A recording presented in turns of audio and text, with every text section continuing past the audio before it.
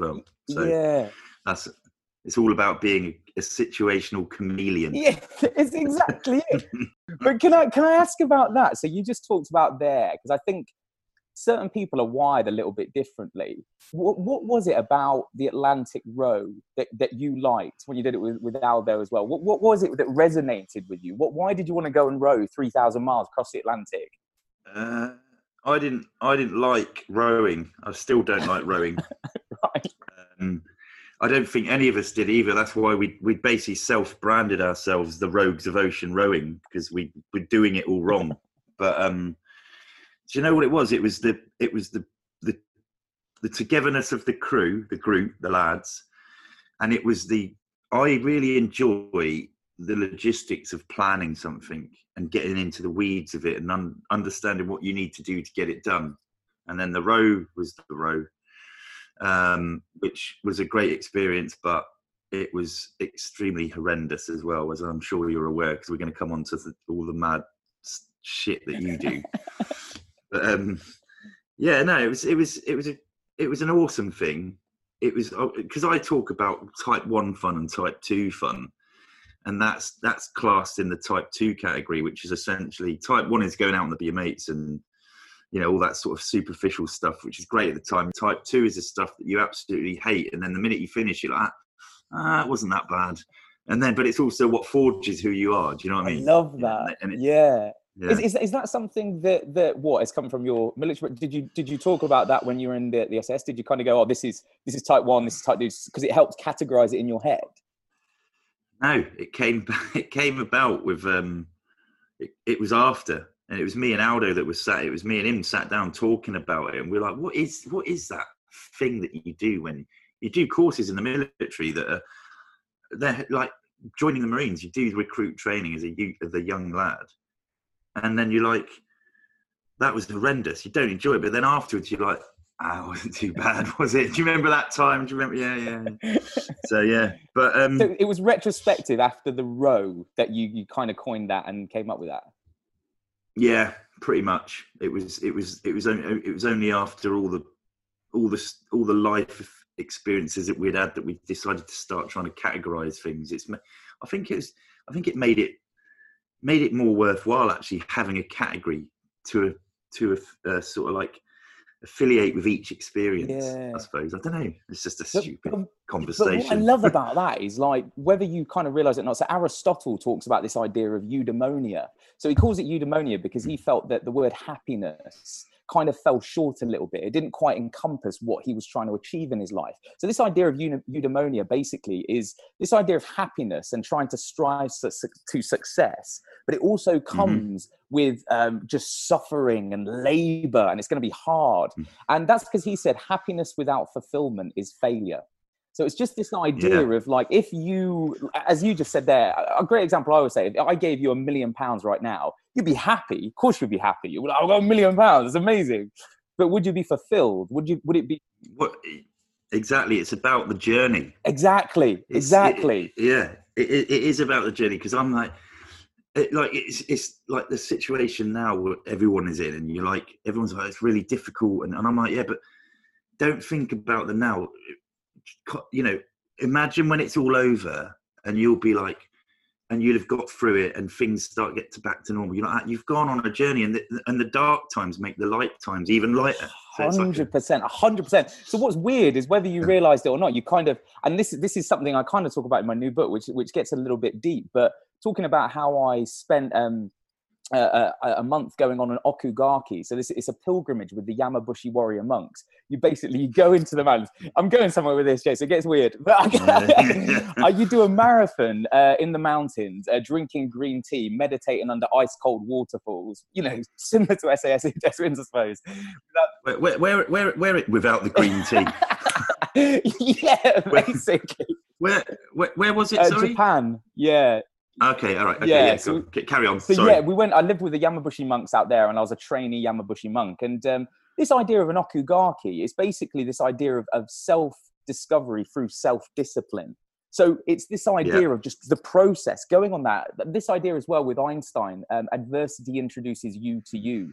So it's this idea that we humans, when you look back through the anthropology of us humans, through every different culture, whether it's Aborigines going walkabout, whether it's the Maasai tribe going and hunting a lion, it's this idea of, you know, self-discovery through self-discipline. And again, it comes back to eudaimonia with Aristotle. But what I love is you're almost doing a modern version. And I wasn't quite expecting that answer when I said, why did you row? And you went, I hate it.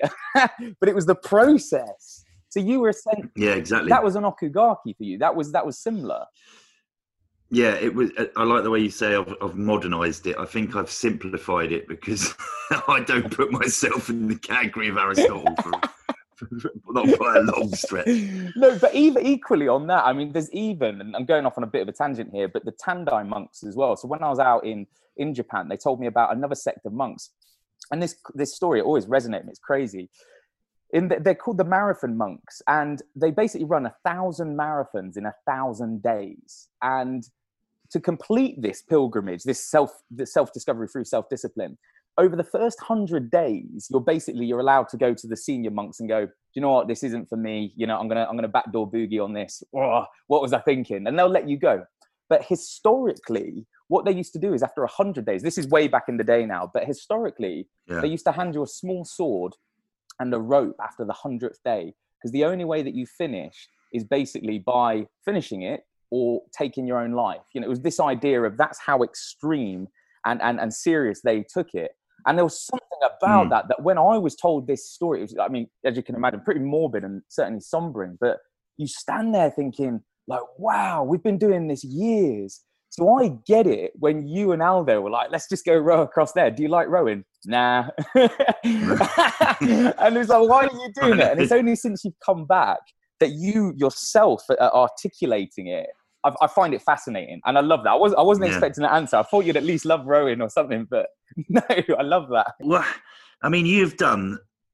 I don't even know where to start because it's just bonkers. But how did you? I'll tell you where we start. What was it like being Ross as a kid? How were you introduced to being the person you are now? Yeah. So I think the weird thing is my family always ever loved this sport. So my dad's a tennis coach, mum was a sprinter, one granddad was a marathon runner, the other one was in the military.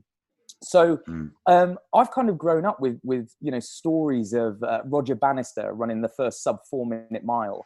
You know, when people, leading physicians at the time said, like, humans can't run under a 4-minute mile. Just can't be done. You know, your legs will fall off, lungs will explode. They were just like, just can't be done. But Roger Bannister, who was actually a medical student himself at the time, just laced up his trainers and was like, nah, you know, I'm gonna give it a go, hold my beer. And off he went. And it was the same with Captain Webb, you know, 1875, first guy to swim across the English Channel. And they just said, you just can't be done. You know, the tides are too strong, water's too cold, just can't be done. And I always loved this. On a diet of beef broth and brandy in a woolen wetsuit, he just smashed it breaststroke all the way across because front crawl was ungentlemanly like at the time. And I love that. And so I was growing up with stories like that. Hang on a minute. A woolen wetsuit sounds horrendous. Hey, I tell you what, bring that back. Bring it back. I'm putting it out there. You've got to do the next challenge in a woolen wetsuit. There we go. I hold my beer. But no, this is exactly it. And it's stories like that you just think, you know, as a kid, I couldn't help but be inspired by that, by my dad and my granddad. He was a great storyteller. So he'd be telling me stories of this. And so certainly when I would say, you know, oh, I'm going to swim around Great Britain, or I'm going to run a marathon pulling a car, you know, and my family just kind of goes, yeah, that seems like a decent way to spend a weekend, or 5 months, as the Great British Swim was. I know. It was a bad idea, wasn't it? I don't know. We'll find out in a minute. I have seen a bit on it, obviously, because you've been all over the bloody TV, and it's been it was an amazing journey to follow. Actually, it was, you know, it was good. It was, and I remember watching it all unfold, and you know, there was reports coming in, and there's this guy swimming around the Great Britain, and you're like, that sounds fucking horrendous. It's like, and then people you were talking about, didn't you have something going on with your tongue? Oh, Jason, yeah, that was terrible. Yeah, salt tongue. Yeah, so that's it. Yeah, there we go. So basically, when you know, the human body's not meant to be in salt water for that long. So you know, certainly your mouth as well. The salt water extracts all the moisture from your tongue, and then it just basically starts falling apart. There was one bit, this was a pretty ropey part of the whole swim, but we were sat in the galley and we were served this amazing soup. It was like a rich vegetable soup. It was really nice. Everyone was tucking in, like me with the crew, and I'm sitting next to the captain, Matt. And I remember, like, you know, having mine, there was like bits of carrots in there and broccoli. It was amazing. And then I looked over at Matt's because there was something slightly different about my bowl. And I looked and I said, Matt, what is this? Have I got chicken? Is this pork? I said, like, I know what's coming. I know what's coming. How come you haven't got any in yours? Like, why is mine different? And Matt, leant over and just went, mate, that's not pork, that's your tongue. It was just bits of my tongue in my soup. So it was terrible. But yeah, it's at that point that you just think, yeah, like, and again, actually, you'll get this. that I think when you look at like Ranulph Fiennes and, you know, Shackleton and great stories like that, it's like you think, and I certainly did at the time, I just thought, is this like a penance that you have to pay to swim around Great Britain? Is this like the toll that it's going to take? And this is what you have to pay to Mother Nature, Poseidon, the ocean, whatever you want to call it. And I was like, look, if I leave with half a tongue, then that's what I'll do. So that's you paying the ferryman. Yeah, it's exactly it. It's exactly it. And your mind goes to a weird place. But I was like, yeah, exactly, paying the ferryman. I had I didn't get salt tongue on the row. I got salt hoop. Oh, and, is that what I think it is? It was horrendous. I had a boil. I went to sit down one day towards the end of the row, and I just literally almost launched myself into space. And Aldo had to, for a week, had to basically nurse. It was a really big boil on my hoop. I've never heard that. Aldo had to lance it, as in medically. He had to lance it morning and night. Oh, anyway, mate. And I've never heard of that injury. I've seen pictures of hands and everything like that, but that's amazing. Like, I think it was. We all suffered from something like that, and it's again, humans aren't supposed to really be dealing with salt water or a byproduct of it, which is obviously crystallized salt, which is obviously getting just ground into when you sat on your ass for a considerable amount of time, you know, rowing backwards and forwards as you do, like you do on your erg. But your erg. I'm fascinated by that. So that was because it was 2 months you were basically out there. So at what point did that set in, and how long did you have to endure that to the end? We all started to get serious sores on our backside probably a month in, but everyone got it. One person would have it first, and then it would, and we were trying to fashion, like, I suppose they were like, you know, the cushions you get if you've got piles. Yeah. So we decided the best way to do it was we'd get an old t-shirt, fashion some sort of pile cushion, wrap it in black masking tape. It was actually silver masking tape. Wrap it in silver masking tape, which then formed this. We called it the space pretzel. So there was like this. It just looked like a metallic pretzel. Did it work?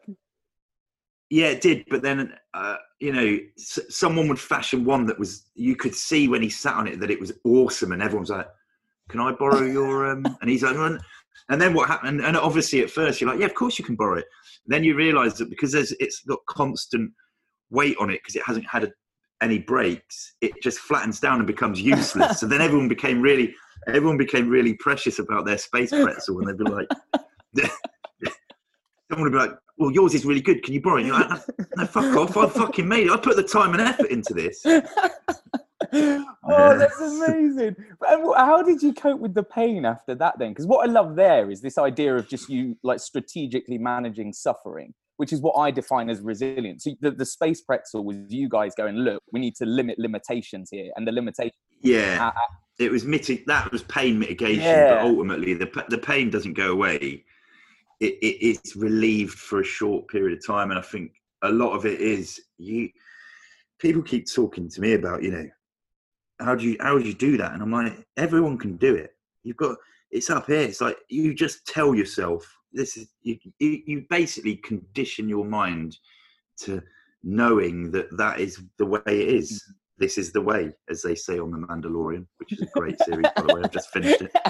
It is the way. It is the way. And as long as you're able to say, well, this is what's going to happen. It's not going to last forever. Nothing lasts forever. Yeah. And you just and you're like that. And I've got a goal here. I need to get this done because this is what we've come out here to do. Yeah.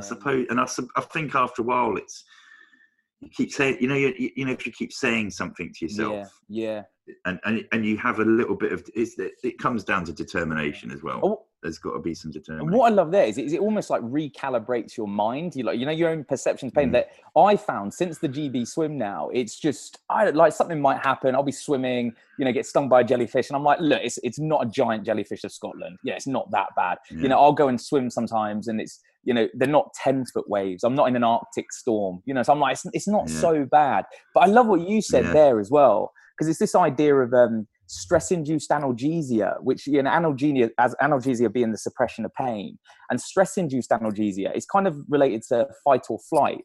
So this whole idea of like when you see an injured animal that will fight to the death because it's just kind of so powerful and primitive, these mechanisms within its brain. So I love what you said, that everybody, I believe, has that. It's just whether you're prepared to use it, because it's not pleasant to use that mechanism. It's about do you want to tap into it? That's the problem. Yeah. No, not the problem. That's most hurdles for people. They probably don't think it's there, so they don't know that they can tap into it. Yeah. Or they don't. Or do they really want to go? Do I really want to go there? I can sit on my couch and do nice things and watch the TV. Yeah. Do I really? Yeah. And actually, if people understood that the feeling and the sense of pride and achievement afterwards makes it almost we go back to the journey. Yeah, it is, isn't it? We go back to but that's journey. What I love. It comes full circle. So when you are there, and like you said, you are having problems with the hoop, and you're just kind of sitting the same with my tongue. You have to. I always say as well, you have to. Your reasons to continue need to be bigger than your reasons to quit. And that, if you're prepared to do that, row after row, stroke after stroke, then you will get to the end. But so many people aren't prepared to do that. And that's fine. But you just need to know before you start. And I found this fascinating about this series of SAS Who Dares, the celeb version, because I loved listening to people's reasons for doing it. When you quiz them in the interrogation room, there was Helen, who I thought was amazing. And I thought it was really interesting that she was so strong, but she derived her power from her kids. And she was saying, I just want them to look at me as in a different light. And I thought that was amazing. That's like real kind of like Amazonian, There's a real purpose there, isn't there? Yes. Yeah. She had, just for people that haven't watched it or have maybe forgotten about it, she's got an amazing story where she spoke about, this is Helen Skelton, she spoke about, she was in France she went into labour in her kitchen. She was on the floor in the kitchen trying to phone the ambulance whilst her other son was hitting her over the head with a plastic sword. Once she'd got through the language barrier and thought, right, okay, someone's coming to help me, a fire engine turned up. Oh no, I didn't know that. Do you know what I mean? That puts it in perspective. I would do a second lap of Great Britain and do that. She's amazing. She's amazing. I know. Wow. I do. I always, But what? Obviously, I can't get me around childbirth because I'm a bloke. But But in everybody that you've kind of coached and mentored as well, what I love is that idea of a higher purpose. So it's like, also, this is not to get too deep again, but it's like Maslow's hierarchy of needs. So if you imagine a pyramid for those listening in, at the base of the pyramid, there's physiological needs. So just sleep, food, warmth, and as you move up, there's kind of like social needs, so your family and friends. But as you keep moving up, there's prestige, a feeling of accomplishment. But as you move up a little bit more, there's that idea of self-actualization, which is really like a higher purpose. And I've always noticed whenever, and I'm a massive fan of SAS Who Dares Wins, but the ones who always do well are always the ones who either have a higher purpose. Locksmith as well, massive fan of him. And I was tearing up when he was speaking about his son. And I was like, wow. And that's why he essentially ran on. God knows what happened to his knee, but he was just determined, the ligaments, tendons, and he carried on because of that high purpose. That was tough as well. He went from being a strong contender to then becoming everyone was like, well, hang on a minute. He's leaps and bounds ahead because of what we've just witnessed there. Because it was a tough task, and he trashed himself, at the wrong time, but still, didn't quit, really, really, It's funny, and it's when the chips are down, that's when you want to see people putting in a shift. Yeah. But mate, again, we'll stick with the swim because I mean you could probably talk about it for about a month plus. But where did the idea come from Yeah. And why? Yeah, so it's actually the British military, specifically the Royal Marines. I've got to thank for that. It was people, and again, you'll get this, Jason, because when I did the swim, a lot of people were, saying, why are you doing this? Is it for a higher purpose? And everything that we've just described, and unfortunately, I'm not Helen, I'm not Locksmith. I didn't have a really profound reason, if I'm honest. And it was with the Royal Marines. I did a training swim down at Lympstone, and the PTIs there, good friends of mine, just legends. They all camped on the side of the pool and let me swim so they could lifeguard. So I swam for 48 hours non-stop. And I got out. I basically got the early signs of trench foot, and my hands were all just like mangled up. And I'm sitting in the officer's mess. My friend Ollie, Captain Ollie Mason, and one of his friends came over as well. Like this old guy, amazing mustache, proper kind of Royal Marine officer, absolute legend. Comes over and he just goes to me. He goes, "You boy, what are you doing?" And I said, I'm training. And what I was doing at the time is I was training for the world's longest current neutral swim. So that means basically swimming around like Bermuda or somewhere where there's no current. And so, it was a lot. Sounds easy, but there are also a lot of sharks. It gets a little sharky. And it was this Royal Marine officer who turned to me and he was just like, "What are you training for?" And I said, "I'm training for the world's longest current neutral swim." And he paused and he looked at me and he just went, "Can I be honest with you, young man?" And I said, yeah, please do. And he said, "That just sounds a bit shit." I went, "What do you want me to do about it?" He goes, "You just need to man up and swim around Great Britain. That's what you need to do." I shook his hand and I was like, fine. I'll see you when I get back. So one thing that I like to tell that story because I just want people to understand if you're listening and you're thinking about doing an Ironman, 10K, 20K marathon, it doesn't matter. Sometimes it can come from just mates like you and Aldo just being like, "Do you know what? Let's crack on." And what I love about what you said is for me, it was the process. So I wasn't doing it for a higher purpose in terms of kids, for anything like that. I was doing it because I just wanted to do something for intrinsic reasons. So the process is its own reward. And I think if you do something for that, it can also be very powerful as well. It makes it's exciting, the process. Some people will probably be sat there going, "What's exciting about planning something that's going to be horrendous?" You're like, no, it's that you give yourself that purpose. Yeah. Do you know what I mean? Yeah. I want to go just before we keep going on this one. Ross just mentioned there for everyone the early onset of trench foot or trench hand. I actually have experienced. I suppose it is trench foot's an old sort of saying. Immersion foot is something I've experienced. And I was sat in an observation position for a long period of time. There was a few, like 4 or 5 of us. It was horrendous weather. We were there for quite a long period of time living, and it was almost impossible to have dry feet. We're in a dangerous position, and you can't take your boots off and air your feet all the time because if something goes wrong, you ain't got time to start. Anyway, because of that, I ended up getting immersion foot, and I tell you what, after we came out of that position, and I eventually get home. It is one of the most painful things. The recovery of the whatever part of the body basically has to go through is unbelievable. I don't know whether you experienced it as well, especially with the swim or anything like that. But just to put what I'm trying to get at is just so people understand the enormity of what Ross has done. Humans aren't actually supposed to spend an awful lot of time in the water because it has like we spoke about with salt tongue. You're not supposed to do it. It's true. I know that now.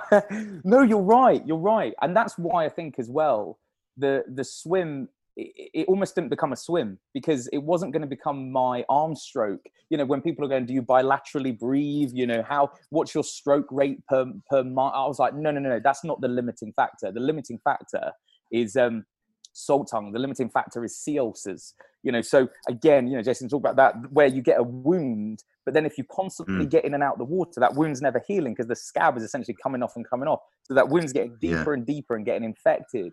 And there was times on the swim as well, like where I had wetsuit chafing so bad, my skin was like falling off. You could touch it and it would fall off. And I remember waking up like 2:00 in the morning. Captain Matt would be like, "Ross, need you on deck. Tide's changed." And I'd have to basically just rip off the bed sheet off my wounds that were just kind of weeping, rip it off, and then get in.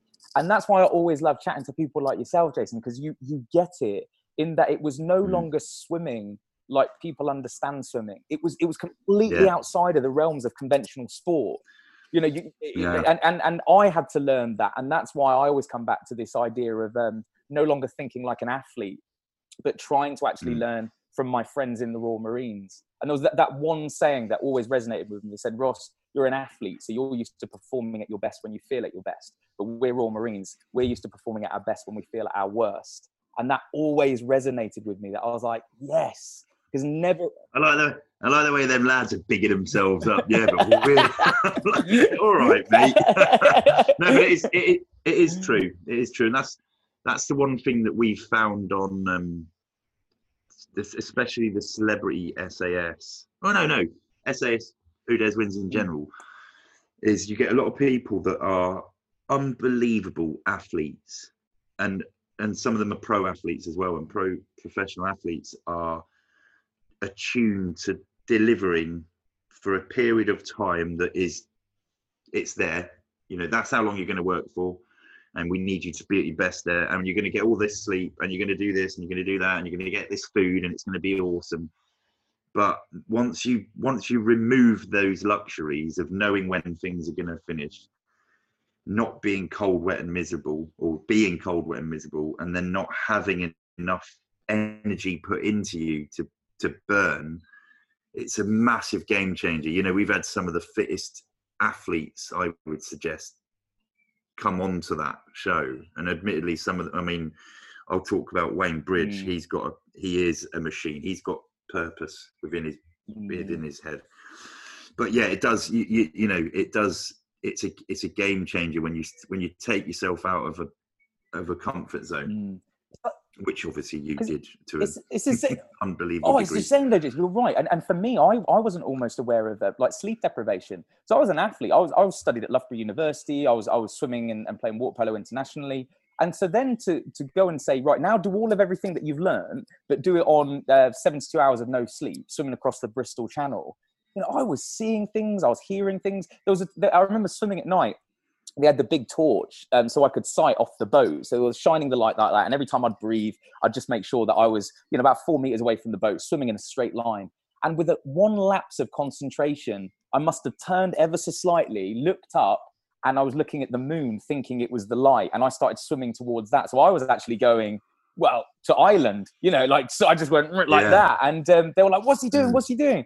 And it's just that lapse of concentration. I mean, again, what's your experience with sleep deprivation? You must have some horrendous stories. I've had a few. I mean, we always train. We tried to make the training environments a lot harder than what they would be, you know, in real life. And I've done a few command courses in the Royal Marines, actually. So my junior command course and my senior command course. And I think they're about 16 weeks long, 15, 16 weeks. I can't remember now.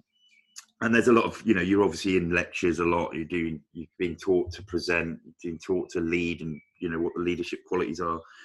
But you do 2 like long exercises. I think they're about 10 days each, where you go out and you're soldering, you're living in the field. I'll tell you what, you do not, I can't remember having any proper sleep for 10 days. And it gets to the point where you're all right for a 24-hour period. Then you hit the pain of just being like, you're so tired, you feel sick.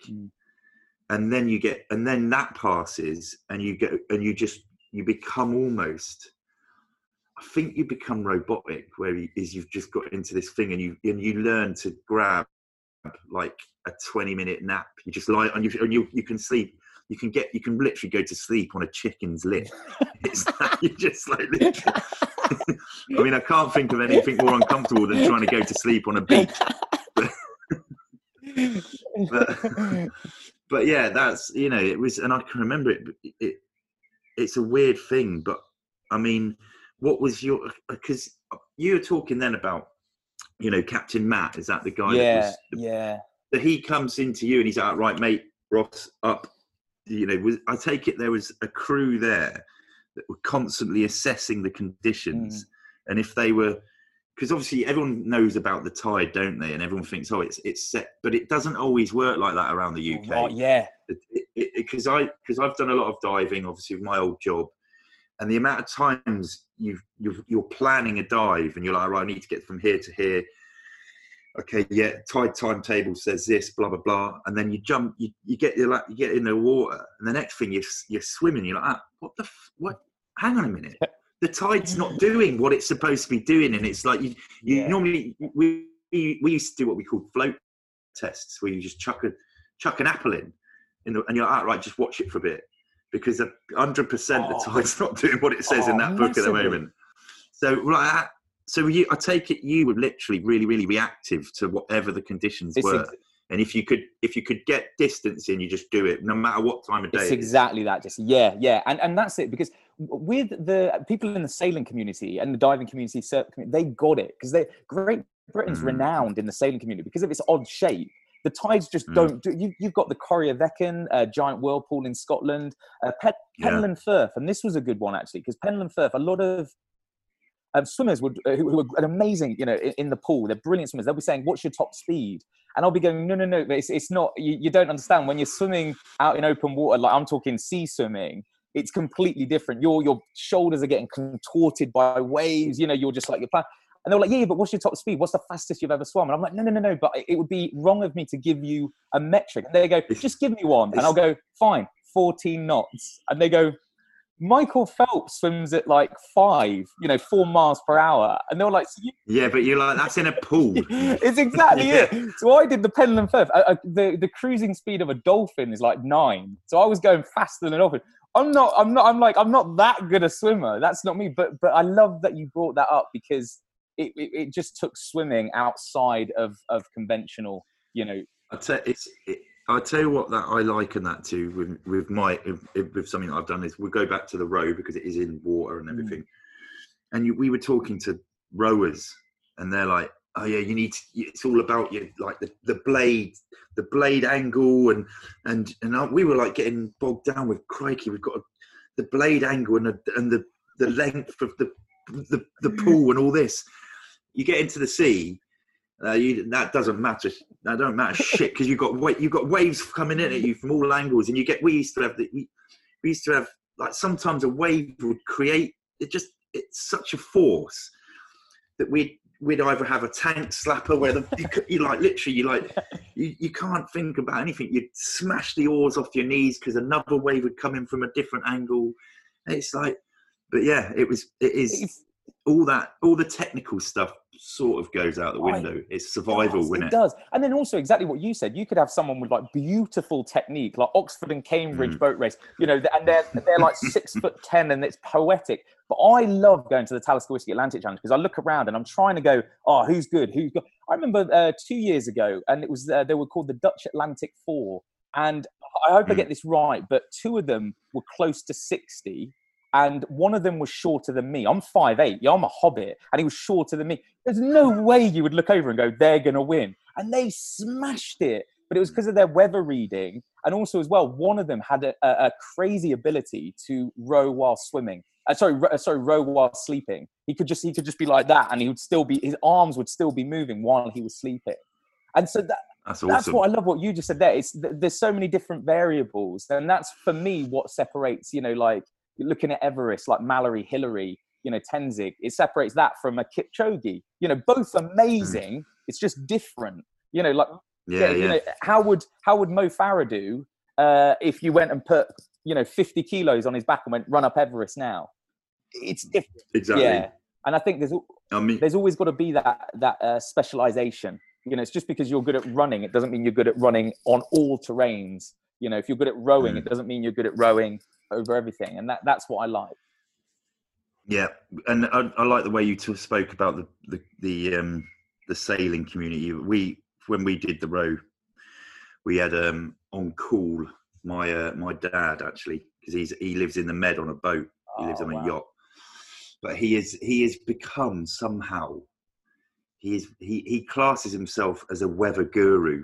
He's a lunatic. He talks about himself on Facebook in the third person.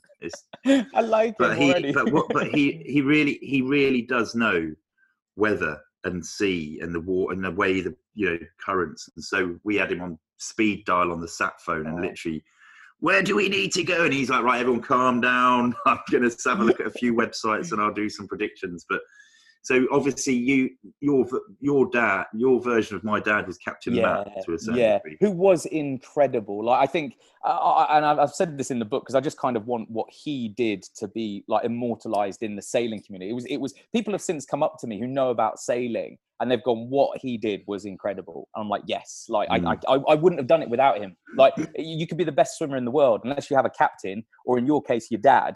You can be the best rower in the world. You're not going to get across the Atlantic unless you have that person. No. There's a definite there's no matter, even if you are like what you did, obviously it was you doing it, but there's still a team there. There's still support elements that are critical to success. What about seasickness? I wanted to ask about that as well. Did you guys get that at all? One of us did, not me. I don't. Life is full of what-ifs. Some awesome, like what if AI could fold your laundry? And some, well, less awesome, like what if you have unexpected medical costs? United Healthcare can help get you covered with Health Protector Guard fixed indemnity insurance plans. They supplement your primary plan to help you manage out-of-pocket costs. No deductibles, no enrollment periods, and especially no more what-ifs. Visit UH1.com to find the Health Protector Guard plan for you. There's never been a faster or easier way to start your weight loss journey than with PlushCare. PlushCare accepts most insurance plans and gives you online access to board-certified physicians who can prescribe FDA-approved weight loss medications like Wegovy and Zepbound for those who qualify. Take charge of your health and speak with a board-certified physician about a weight loss plan that's right for you. Get started today at plushcare.com/weight-loss. That's plushcare.com/weight-loss. plushcare.com/weight-loss. I've only has been one time I've felt a little queasy, and that was actually on a boat with my dad. We were on a yacht. We were sailing, and wind was pushing us one way. The sea was, the tide, the current, whatever, was pushing us another way, and it was reasonably heavy seas. And I went down to make a cup of tea because I'd lost the horizon thing. And I was in the galley, and I was like, and I always prided myself on not actually ever being seasick. I've always actually embraced, in fact, loved it. I love light, I love big seas, and I remember my dad. He was obviously at the helm. And I just came back up like that. He just started laughing at me. I was like, I need to see the edge of the world. Yeah. I did exactly the same. So for those listening, they'll know, like whoever been on a boat. Like I remember I left my goggles down in the cabin, and it was just crazy. And I was like, and I just knew I had to go down. And when you go in, and the whole cabin is just doing this, and your brain, and there's that disconnect between your brain and your eye and your balance. Oh my God. But what was weird about my swim is I'm always better in the water. So like it was always easier for me. If I felt sick on the boat, as long as the tide was in our favor, I'd just go, just put me in. Just put me in. I'll be better in the water. Apart from swimming through Dover and Grimsby, because of the way it's shaped, Lincolnshire, it's really flat. So all the water, all the agriculture and everything, the fertilizer, wash off is exactly it. So I was swimming in straight up, like, it was poo. It definitely wasn't just water. I was like, and it was brown. I couldn't see the hand in front of my face, and that I felt pretty ropey. I've had one. I've been just because, and I'm not like, I've never eaten poo whilst swimming, so I can't beat that. But I have come up. I've been diving. It was in the Med. It was actually round Gibraltar way. And what we do is every now and again you come up for a quick peek to see where you get, make sure you're still on track. I came up, broached the surface, and I was like, why can't I see? It was a daytime dive as well, bright sunshine. I was like, why can't I see anything? And there It was basically, this is going to be a little bit disgusting for people, but there was a used panty liner stuck to my, because of obviously the sewage, and I had a major freak out. But also, just quickly, so you're there saying you prefer to be in the water. You that's when you're at your optimum. You that's where you needed to be. We were talking about seasickness. I know people that have, when we've been swimming underwater diving, I know guys that get seasick doing that, and they have to sort of like turn off their BU, take it out, and they barf into the, you know, they throw up and then go back onto the gas and crack on. It's like it's mad, isn't it? What the sea does to human beings. Massively. I mean, the weirdest, this is, again, going off on a slight tangent, the weirdest I've ever done. So I was cave diving in Mexico in the Yucatan Peninsula. So I got loads. Yeah, amazing. Yeah. And the cenotes. Exactly, yeah. Exactly it. Yeah. And I was with Sam Meacham, who is incredible. He's still kind of exploring unexplored, you know, cave systems down there. And he said to us, so for all of the panty liner stories and swimming in poo, I want to give the listeners something quite nice. But there was this one bit where Sam Meacham was like, right, we're going down. And he said, I've got a surprise for you down there. And we were like, what? And he was just like, oh, you'll enjoy it. You'll enjoy it. But he didn't tell us what it was. Went down, carried on swimming. And it was called a halocline. So it's essentially where the salt water and fresh water refuses to mix. And you just get this wall like that. And what's crazy is you can basically put your hand in and it's immediately warmer. Take it out, it's cold.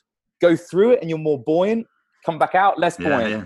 Take your respirator and then salt water, fresh water. It's like something out of a sci-fi movie. So coming back to, like, I suppose the original thing, which is that idea of eudaimonia, that if you're going to prepare to put yourself in those situations, you get experiences like that you're just like, that is incredible. Like, but you're only going to ever experience that if you actually step out of your comfort zone. Exactly. It's about having the courage to take the leap of faith. Exactly. I suppose the same with the row and the swim, that if you're going to row across the Atlantic, you'll see sunsets, sunrises, dolphins, whales, you know, or you can stay at home, and there's no right or wrong answer. But I know I've always been that person who chases sunrises and sunsets. I think other people, you know, stay home. And if you're happy with that, that's fine.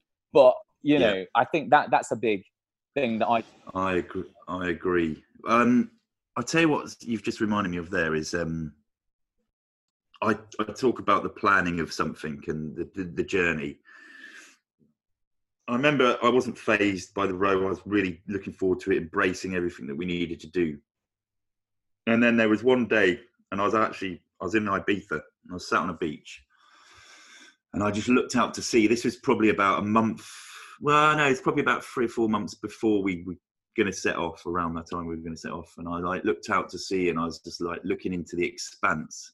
And I suddenly got overwhelmed with anxiety. Like, bloody hell, we're going to be rowing away from land, and I'm rowing out into that soon. And I'm like, oh my God, the enormity of it. It sort of started to, and I had to have a little bit of a moment, you know, where you give yourself the proverbial slap round the face. And was there ever any of that going on? You know, did you have those sort of like moments of, oh, this is a big ask? Yeah, well, actually, I mean, I said this at the start. I completely acknowledge that I was so naive. I think, like, because of everything that you've experienced and with your dad, you know what's out there. I didn't when I started. I always said, you know, be so naive that you start, but so stubborn that you finish. And I'll be so honest with you. Like, I started and then was like 2 weeks in, tongue falling apart, you know, and I was like, I am massively out of my depth here. Like, I've made a mistake. This is a terrible idea. Looked on the tracker on the boat, and if you imagine, you know, Great Britain there, and I was like, you know, how far are we done? I've been at this for 2 weeks solid, day and night. And the tracker was like, you know, I still had the whole thing to go. And so I stopped looking at that, and I literally put a towel over it on the marine tracker because I had to focus on the process. I was like, stop looking at the end result. So I think that was my moment, not necessarily like looking, but just thinking, oh my God, like how far have we got to go? You know, having given it my all for 2 weeks and realizing I had just reached the Isle of Wight. You know, I was like, are you kidding me? But and that's that idea that, like, and I talk about this quite a lot, but you know, you're far more powerful than your own mind allows you to believe, because all of a sudden, all of these things were going on inside of my head. But I just thought, if you focus on the process, you keep putting one arm in front of the other, you will get around. It's not going to be pleasant. And it's the same, I suppose, when you're like, my hoop is killing me, I'm smashing my shins. But if you refuse, going nowhere fast as well. It's exactly. But if you refuse to quit, it's. I can't remember who said it now, but it's hard to beat a man who doesn't quit. And it's just that idea of just constantly just getting in. And I think, not to sound too cheesy, it's kind of a metaphor for life as well. Sometimes you don't have to be the best, but if you refuse to quit, just grind out a result. Just for people listening, how long did it take to swim around Great Britain? 157 days. Yes. So the the metrics were, you swim 6 hours on, 6 hours off, 6 hours on, 6 hours off, because the tide changes every 6 hours. So you're swimming 12 hours a day for 157 days. And that's the thing. If you look at the maths, swimming around Great Britain is easy, because you just got to swim for 12 hours a day for 157 days and never stop swinging your arms. But then within that, so much can go wrong. And I think it's the same with a row going on a yomp. The same thing applies. The theory is really simple, but when you're in it, when you're actually proper in the trenches, the battle goes on inside of your own head rather than your legs and your arms. It's all in your own head. And Kipchoge talks about that when he broke the sub 2 hour marathon this year. And he said, you don't win marathons with your legs, you win it with your mind. And I was like, yes, I get that. Yeah. It's true.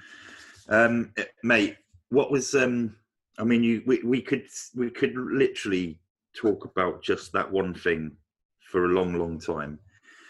But what was it like when you finished? Where did you finish? Yeah, Margate. Yeah, which was everybody says that. Yeah, Margate geographically was a good location, because if you imagine, there's England, and then you come there, so you do the south coast, and you hopefully get around Scotland before the winter sets in. So geographically, it was a good place. But also as well, the people of Margate were just amazing. They just came out, but worth pointing out as well is, and this comes actually back to what we were talking about, that doing it for the right reasons, and this idea of being intrinsically motivated. So the process is its own reward, exactly what you were describing, and extrinsically, where people will do it for money, for records, for accolades. And I remember when I started the GB Swim, we left Margate. There was 10 people on the beach, if that, literally. I think they'd come from the arcade or the local butchers to see what was going on. There was a few local media, and then the mayor, who was lovely, she said a few words, and then even she was like, "Oh, okay, you best get cracking then. I've got to get to a jam festival." And I was like, all right. So I just waded into the sea, but I said goodbye to my mum, my dad, my girlfriend, my brothers. I was like, bye then, I'll see you. Do you want to get back? And so I think understanding that if you're doing it for the right reasons, that doesn't matter. It didn't matter that no one was there. And I remember coming around Scotland thinking, if you come in to Margate and no one's there, no one cares you're somewhere around Great Britain, is that still okay? And for me, in that really Arctic storm, tongue hanging off, I thought, yeah, that's still okay, because I'm doing it because of the process. Yeah, it doesn't, because some people will be like, well, I've just done that, but if that's what you were doing it for, you probably wouldn't get to the end. It's exactly it, yeah. And that's why I think there's nothing wrong with being extrinsically motivated, where you go, I'm going to do this for money. I've got a mutual friend of ours, Victoria Pendleton, as well, from the previous Celeb SASU Days. Yeah. She's a legend. I did the GQ Hero Awards with her, and she openly sort of talks about her mental battles, and said that she just was doing it for gold, so extrinsic. She just wanted to win a gold medal. And she's one of the greatest cyclists we've ever produced. So she knew why she was doing it, which was extrinsic. But I think when you're intrinsically motivated, in those dark moments where you're like, no one cares, there's 10 people from the media. And again, to come back to you, when you came into Antigua, you probably just come across the Atlantic going, can I have a beer with Aldo and reminisce on Type 2 fun? Yeah. Is that enough? We did, because, we did. I mean, weirdly, because we didn't do the Talisker route. Oh, you did another one? We set off, so we decided to go rogue again, the rogues. We sort of, and what we did was, we set off in Portugal, Lagos. Yeah. And we rode to Venezuela. So we did mainland Europe to mainland South America. Wow. And obviously we set off, and there was actually a few people did turn up, to see what all the commotion was at. It's only because there was restaurants. Everyone was on holiday in their sort of holiday. It was in January, but it was, there was people in their restaurants, and there was four or five blokes getting onto this tiny boat that they'd been packing up for the last few days. Of supplies, you had no fanfare. No, you literally just. We had a few family were there. Oh. And then we set off, and then at the end as well, because it's Venezuela, which is an extremely dangerous country. Of course. We had to go in under cover of darkness, because apparently there was pirates and drug runners and gun dealers, arms dealers, and all sorts of weird stuff going on. We went in, GPS fixed, jumped off the boat. Everyone fell over because we couldn't walk, because we hadn't walked for however long. And then we had to go and row back out into a storm to get to Trinidad. So it was like, and again, there was family there, yeah, of course, but we got there so late at night that there was nothing else much. I love that. So it was purely intrinsic for you, because there was genuinely no fanfare. Like literally, you just rocked into a welcome party of pirates in Venezuela. Yeah. My God. we were hoping for no party at all, to be fair. Mate, I love that. See, this is what I mean. I think, like, for anyone listening, if you embark on something and you know the reasons why you're doing it, and you're happy with whatever the outcome is. So for me, I just, this sounds weird, but I just want to be a weird old man who can walk anywhere on the coast of Great Britain in my Speedos and just sit there and go, I swum around there. Like, that's it. Yeah. With some fish with a big belly. Yeah. I sometimes forget that I've rode the Atlantic, and then sometimes I'll go somewhere and I'll see like the word Atlantic, and I'm like, oh yeah, I've rode across that. I'm happy with that. I'm glad that I've got a link to something massive that's part of the planet that I did. Do you know what I mean? Weirdly. I get it. But you just want to be an old man, just sitting there, like in your rocking chair with like, a cigar and a whiskey, like just going, Atlantic, completed it. It's happening now. I do it all the time. Mate, moving on. We've spoken about that, and it deserves a lot more time than we're giving it. But you've done some other stuff. Do you know what I mean? Yeah. You've done, you've pulled a mini around Silverstone for 26 miles.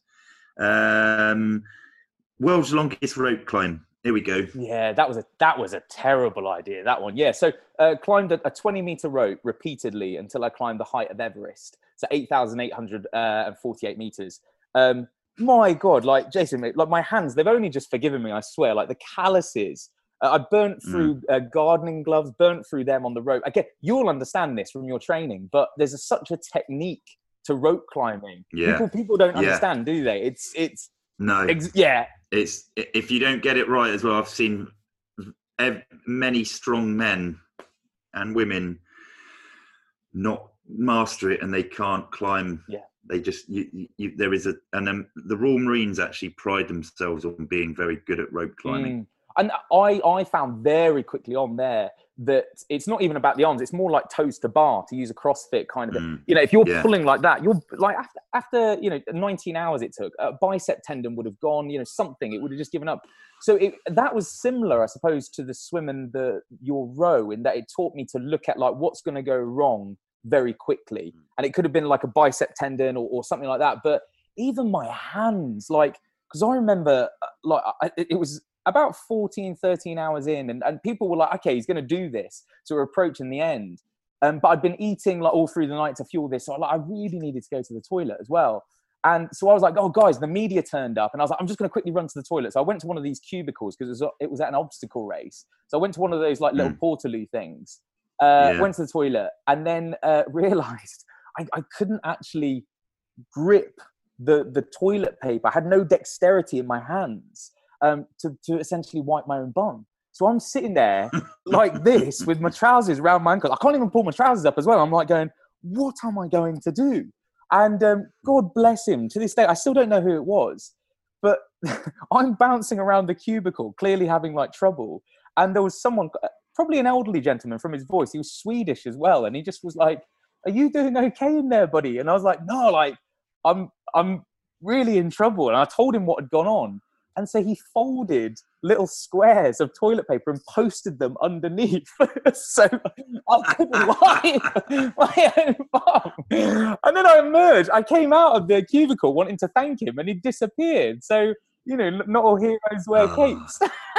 Mate, that's awesome. What an awesome bloke. He has no idea what he helped contribute no to idea. And it's quite a key thing. We've spoken a lot, and I know I'm very conscious of time. But what I tell you what we're going to talk about. Social media. You got, like, I have very much a love-hate relationship with social media. There's different platforms, and each platform, have you noticed, each platform has its own character? Yeah. Its own idiosyncrasies. Some of them, some platforms I like, some don't. Yeah. And it's weird. What's your relationship with it all? Because obviously you've done stuff now, and you've done some amazing stuff, and because of that, you generate a following and you've got a presence. Yeah. So I'm intrigued to know about this. Yeah, I have exactly the same outlook as you, I think, in that I like certain platforms because you can create a little tribe, you know, and those people, it's like-minded people. So, you know, that's kind of, it brings out the best in people. In that, with the GB swim, people were posting going, I've just signed up to an Ironman because I watched your swim. I've just signed up to this. Yeah. And that I love. But that's awesome. Amazing. Yeah. But equally on the other side, social media has given everybody a voice. And again, it's this whole idea of, you know, just knowing when to pay attention, when not to. But on the start of the GB swim, to be so honest with you, you know, there was a lot of people who were almost like angry that I was even attempting it. And that some of the comments were like really like brutal, just like, oh, he's never going to do it. I'll give him 5 miles. And, you know, he looks like a dwarf bodybuilder. I was like, oh, thanks. There was loads. And so I was like, okay, you know, fair enough. But it's funny how I think you can use the power of social media. It's kind of like, it's like a hammer. You know, you can build a house with a hammer, or you can punch yourself in the nuts with it. Like, you know, it's like, how do you want to use it? And so I've always tried to use it for good. But equally, it's a strange place. And I know this sounds a bit weird, and I don't want to sound like old, but like, I'm going off on a bit of a tangent here, but coming from Loughborough University, there was a period when if you trained, it was because you were making your body an instrument, not an ornament, you know, as I quite often say. So if you saw a big like guy, you'd be like, mate, oh, rugby? Yeah. You know, what do you do? Some gymnast with massive biceps would be like, gymnastics? They'll go, yeah. And then what happened since I left uni, there's become a big trend in fitness where a lot of people will train for aesthetics. There's nothing wrong with that, but I just came from a sporting background. So now there's a lot of, and I'd really dislike the term, but fitness influencers. And it's just, it's a bit like, oh, okay, like what's happened there? And I think the only thing that makes me slightly sad sometimes, and that's why I try to use my platform to shout these people out, is there are some brilliant people in strength and conditioning who have got so much to say and so much to contribute, but they've never quite got social media, so they don't have a platform. But then there are other people who have got a big platform. So it's a weird place, I find, and I'm trying my best to navigate it, but it is a bit of a minefield, is kind of what I think. So what about yourself? What's your take on it? It is what it is. The presence is required because it does help. I do find, like you know, your hammer analogy, it is a double-edged weapon. You've got to be careful you don't cut yourself with it. But or you could you could say something or do something which is a little it's a little worrying, because you could, you know, you could get a lot of unwanted attention. But you know, I try to use it for good. I try to remain positive on there. You know, I don't talk about anything. I'll talk about the fact that I am a human being and that I experience, you know, all manner of emotions, but I try to show that there's always a silver lining, and that we should be remaining positive throughout. And I try to talk about the fact that, you know, you're allowed to be. I use it a lot for mental health. Yeah. I think, as well. See, I love that. Talk about that. I think that's one of the best things that you can do. That when you have a clear, congruent kind of direction and purpose, coming back to that, then you'll attract people who follow you for all the right reasons. And I think that's what's important. And for me, like I said, I'm so often just like, I'm, I suppose, a weird athlete adventurer hybrid. I'm kind of mumbling my way through this whole thing. I write books because I'm trying to make sense of it just as much as anyone else. Like I love philosophy, so I talk about that. And I think if you do that, then the right people will come on, and it becomes a melting pot and a sharing of ideas, which is brilliant. Yeah. You know, that's one thing that I do like about it. So I love that it's the same with you, with everything that you've talked about with mental health. You have no idea how many people you can help, and that's nice. I do try to have a laugh on it as well. I try to make light of stuff so people can laugh at me, maybe. But social media, what a minefield that is. Mate, you spoke about something then. It was the fitness thing. You know, you're in good nick. You are a tank, pretty much. But what I'm not trying to blow smoke up your ass. Doesn't need to be done. But what I'm trying to say is, or get to the point I'm trying to get to is how were you physically at the end of the swim? Oh, yeah. Do you know what? I'm glad you asked that, actually, because I think a lot of people's lasting memory of the swim was coming into Margate, you know, and you're going, oh yeah, he'd finished. But there was a whole period afterwards, which basically almost being incredibly fit for swimming, but like not much good at anything else. Basically, you know, my legs, I'd skip leg day for 157 days. You know, I tried running. I love going fell running in the Lake District. And I went with some of my friends and was like, Jason, just embarrassingly slow. Not even slow. Like I ran, I remember looking at my watch and I was like, maybe like half a kilometer and my legs were done, you know? And so I think I'm glad you asked that, because I always want people to understand that fitness is very specific, you know, in that people are going, oh, Ross is so fit, he swam around Great Britain. I'm like, yeah, put me in the sea and I'll swim for 12 hours. Get me to go and run, and I'm awful. And I think people need to realize that. Exactly the same comes back to what we spoke there about when you're mentoring and coaching different people coming through the SAS series, that it's like, yeah, you might be a great runner, you know, but how are you going to do on sleep deprivation? When we put a weight on your back, how are you going to do with the cold? It's so specific. And that's one thing that I found, that for months afterwards, I had to just get back to like life on land. Even with the sleep, that like my sleeping, I'd wake up at 2:00 in the morning thinking that the tide was going to change, because I've just been conditioned like that. Have you experienced something similar when you've been deployed, coming back? Have you just found that you've been kind of like still maybe like on high alert, unable to sleep? Yeah, that happened. That I never really noticed it. And then there was one time, and I've written about this, when I came back from a 6-month tour trip away. And then I caught myself. I was walking down the high street shopping, and 15 hours before, I was involved in an explosion away. We got no one got hurt. It was all good. It was a good explosion. Well, not really a good one, but you know what I mean. And you know, there's all this commotion, and then it was like that. There was a 15-hour period that I can't really remember, and then I'm walking down Poole High Street, and I'm like, what's going on? It was weird. I can't, even to this day, I can't really explain it, but it's, there's. How did you process it? Did you just stop in the middle of the street? Did you go home? Did you how did you process it? Because I similar when I came back on land. The only reason I remember it is because I was actually having an out of body. You're going to think I'm a weirdo, but I felt like the way I remember it is I was having an out of body experience, and I was actually looking at myself from above.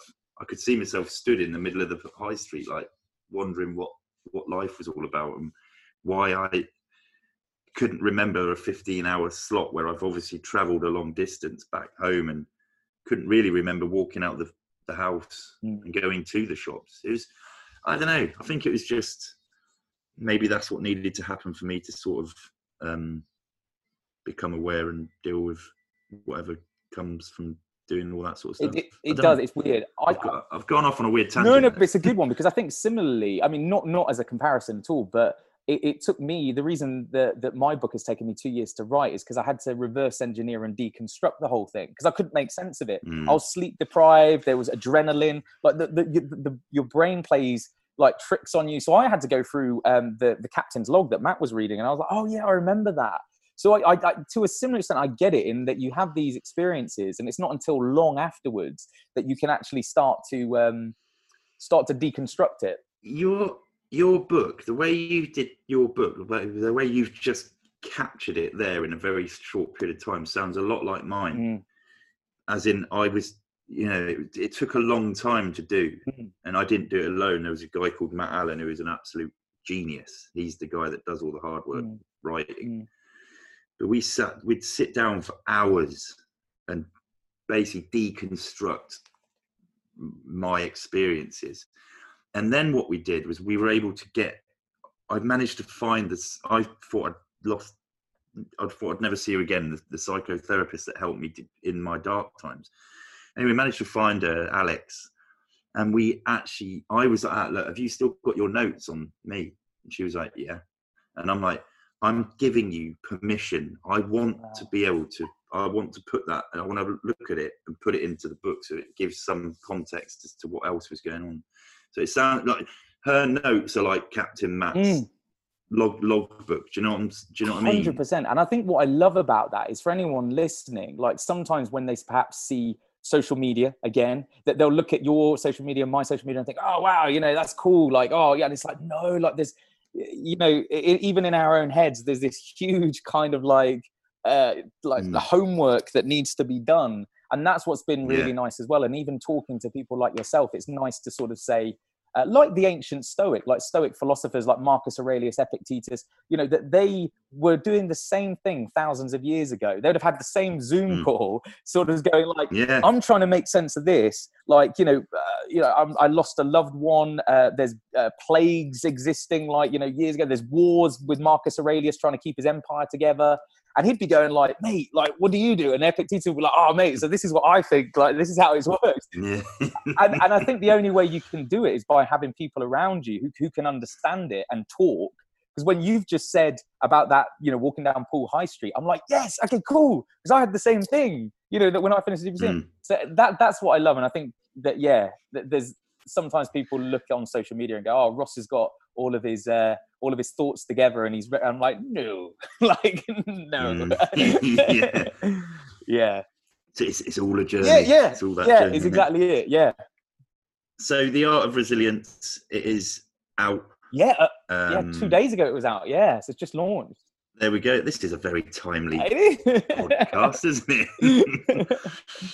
Did you enjoy writing it? I did. But it was very hard. Like, so there was, for instance, a lot of people saw the swim unfold online on social media and everything, but I spoke about it in the book, and I wasn't going to put it in the book, but my dad, who I dedicate the book to, it was around Scotland that he was diagnosed with stage 4 cancer, so terminal. And I, as you can imagine, I was just like, I'm right, screw the swim. I'm going back on land. I'm going to be with the family. Like, doesn't matter. Swim doesn't matter. And my dad, who was still thinking stoically, I wasn't. And so again, to come back to me thinking rationally, and I was this heroic swimmer who couldn't be phased. It's like, no, it couldn't have been further from the truth. I was ready to just like go back and give my dad a hug. I just wanted to be with my mum and dad. And my dad made me promise in Scotland. He said, no, you're not thinking straight. And he said, like, you can come home and you can be with the family, but it has to be via Margate. You have to finish what you started. So again, it's just this idea of reflecting on that was hard in the book. And that's why it's taken so long for me to process that. And also I didn't even want to. I didn't even want to talk about it, but it was just because my dad is such a legend. And he's still fine now. Immunotherapy is amazing, and he's still fine now. But it was just the fact that he he could think so clearly and cognitively with clarity, whereas I was just thinking sleep deprived, tongue falling off. I was like, I just want to hug my dad. I just want to hug my mum. Yeah. So yeah, he was your it's like, I call it like outsourcing common sense, almost like a compass of common sense. He was your common sense. Yeah, he absolutely. Because I wasn't thinking right, and but he's coming in from a different angle, which is always good. It's always good to get another. It's exactly it. Yeah. So that's why that was hard to write in the book, and there's a lot of other stories that was really hard to do. Again, probably exactly the same as you though. Like reading through the notes, you must have been like, oh, of your psychiatrist, like mate, complete. I thought that we did about 2 or 3 sessions and it was done. I genuinely still think that. I saw her for like 2 years, 18 months. Yeah. she was like, when I said that, she was like, are you serious? And I was like, yeah, we walked around the woods a couple of times, didn't we? She was like, I saw you for 18 months, twice a week sometimes. And I'm like, exactly the same. Yeah, exactly the same. Yeah. Mate, once lockdown's done, what have you got coming up? What's on the horizon? Because we like horizons. Yeah, we do. Do you know what's weird? Like a lot of plans are now just completely up in the air. So I don't really know, and I'm kind of okay with that as well. I think one thing that I've put out for a while now, since my body has recovered, is just this idea of to come back to how we started this whole chat, which was just I would do another swim, but it has to be for a higher purpose, because for me, that kind of Maslow's hierarchy that we spoke about, that feeling of accomplishment and prestige for personal reasons, I feel that the GB swim has kind of done that. But I've said to a few people now, I'd put my goggles back on and do a swim, but as long as it was for something bigger. And I think right now, with everything happening with COVID, with what's happening out in America, it would just, if there was a swim that would help in any way at all, I could get motivated for that. So I've said that because it's just, I've got a weird niche skill set of just floating very far and eating lots. That's all I'm good at. But I'm like, if that can help anyone, then I'll sort of do it again. But ultimately, I'm just waiting to see what happens, really. So yeah. What about yourself? Have you got another row or anything like that? Even though you don't like rowing. Again, like you, it's about waiting to see what the landscape looks like at the back end of this. There's still we've got work, but it's on hold. So it's like as soon as things start coming back, I know I'm going to be busy doing bits and pieces. But I think I really want to take the opportunity, because I think travel is going to be looking a little bit different.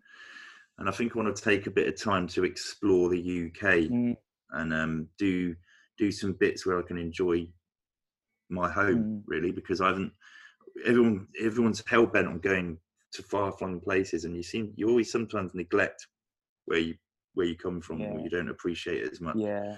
So I wouldn't mind doing some micro expeditions with friends and just having a laugh. I like that. Yeah. Getting back to socialising. Yeah. Mate, we're gonna have to start pulling it in now. But what I normally do is we put it out there and we ask people to send in questions, and the question that I read out, that person gets a bottle of Talisker 10-year single malt nice. whiskey. So there have been an awful lot of questions come in about jellyfish for some reason. So let's have a look here. Right, hello. In fact, this one's even very appropriate, because this is on Instagram. The person who sent it in their handle is called Feed Me Whiskey. Although spelt with an E, which is not the way the Scottish spell whiskey. But anyway, there we go. And the question, I'm doing this because I'm fascinated that everyone just wants to talk to you and ask you about jellyfish. But what does a jellyfish feel like on the face? Well, that is an excellent question. It depends on the jellyfish. So that was what was weird actually as well, because like when you're swimming at night and you can't see the hand in front of your face, I'd be stung and I'd be shouting to the boat where we had, medics and stuff. And I'll be saying, yeah, I've been hit. And they'll be like, okay, no problem. Like, what were you hit by? And I'll be like, I don't know. So we didn't know how to treat it. Like moon jellyfish, you get them on the south coast. They're fine. Like they don't really sting. So that's kind of like a water balloon. Imagine motorboat in a water balloon. Like that's what that feels like. That's a moon jellyfish. However, the lion's mane, the giant jellyfish of Scotland, that is not like motorboating a water balloon. They are painful. Like they are not pleasant. But equally, we're kind of fortunate. And again, the silver lining was it's not a Portuguese manowar or anything like that. So around Great Britain, you're kind of okay because the giant jellyfish will hurt. But also as well, it's how many you get stung by. If you get stung by too many, like my face changed shape because the toxins just in it, and so not pleasant. I've been stung by a jellyfish, but it was on the arm. How? The amount of times I've been in the sea, I've only been stung once, and it just felt. I don't know. It felt like I'd got an electric shock. It was like boom. Yeah, this is what I mean. So there's different ones that would yeah. But my dad has actually been stung by a Portuguese man. Oh no! He grew up in East Africa, and he was a kid, and he genuinely, I think the way he recalls it is he can't recall it. Oh. It was just like apparently when I spoke to my nan and that about when they were around, she said when it happened it was like he literally, the way she remembers it, he launched himself out of the water.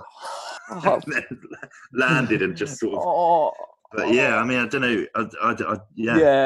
It's an odd thing, and I don't want to ever get stung by a giant jellyfish in Scotland. It's because they don't know as well. They're just going about their business. They don't even mean to attack you. That's what's weird about it. Just swimming at night, you can't even blame them. They're just going about their business. So it was just, and especially in Scotland, you'll know, like, but when you start going through like the Inner Hebrides, they get funneled. So you're running a gauntlet. It's like a jellyfish gauntlet. You're just trying to like, my record was like 12 in a single night. It was bad. Oh, mate, it's been an unbelievable chat. We could talk for ages, and I really appreciate it, mate. Thanks so much for coming. Jason, mate, I've loved this. Thank you so much. Under weird circumstances, but mate, I'm so glad we finally caught up. And mate, let's when it all goes. Well, whenever something happens and we're allowed to do stuff, let's catch up.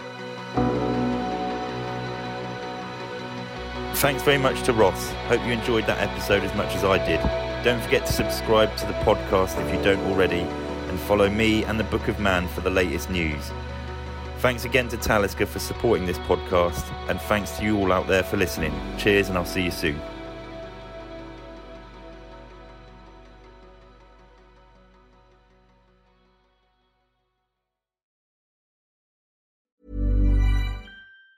Ever catch yourself eating the same flavorless dinner 3 days in a row? Dreaming of something better? Well, HelloFresh is your guilt-free dream come true, baby. It's me, Keke Palmer. Let's wake up those taste buds with hot, juicy pecan-crusted chicken or garlic butter shrimp scampi. Hello Fresh. Stop dreaming of all the delicious possibilities and dig in at HelloFresh.com. Let's get this dinner party started.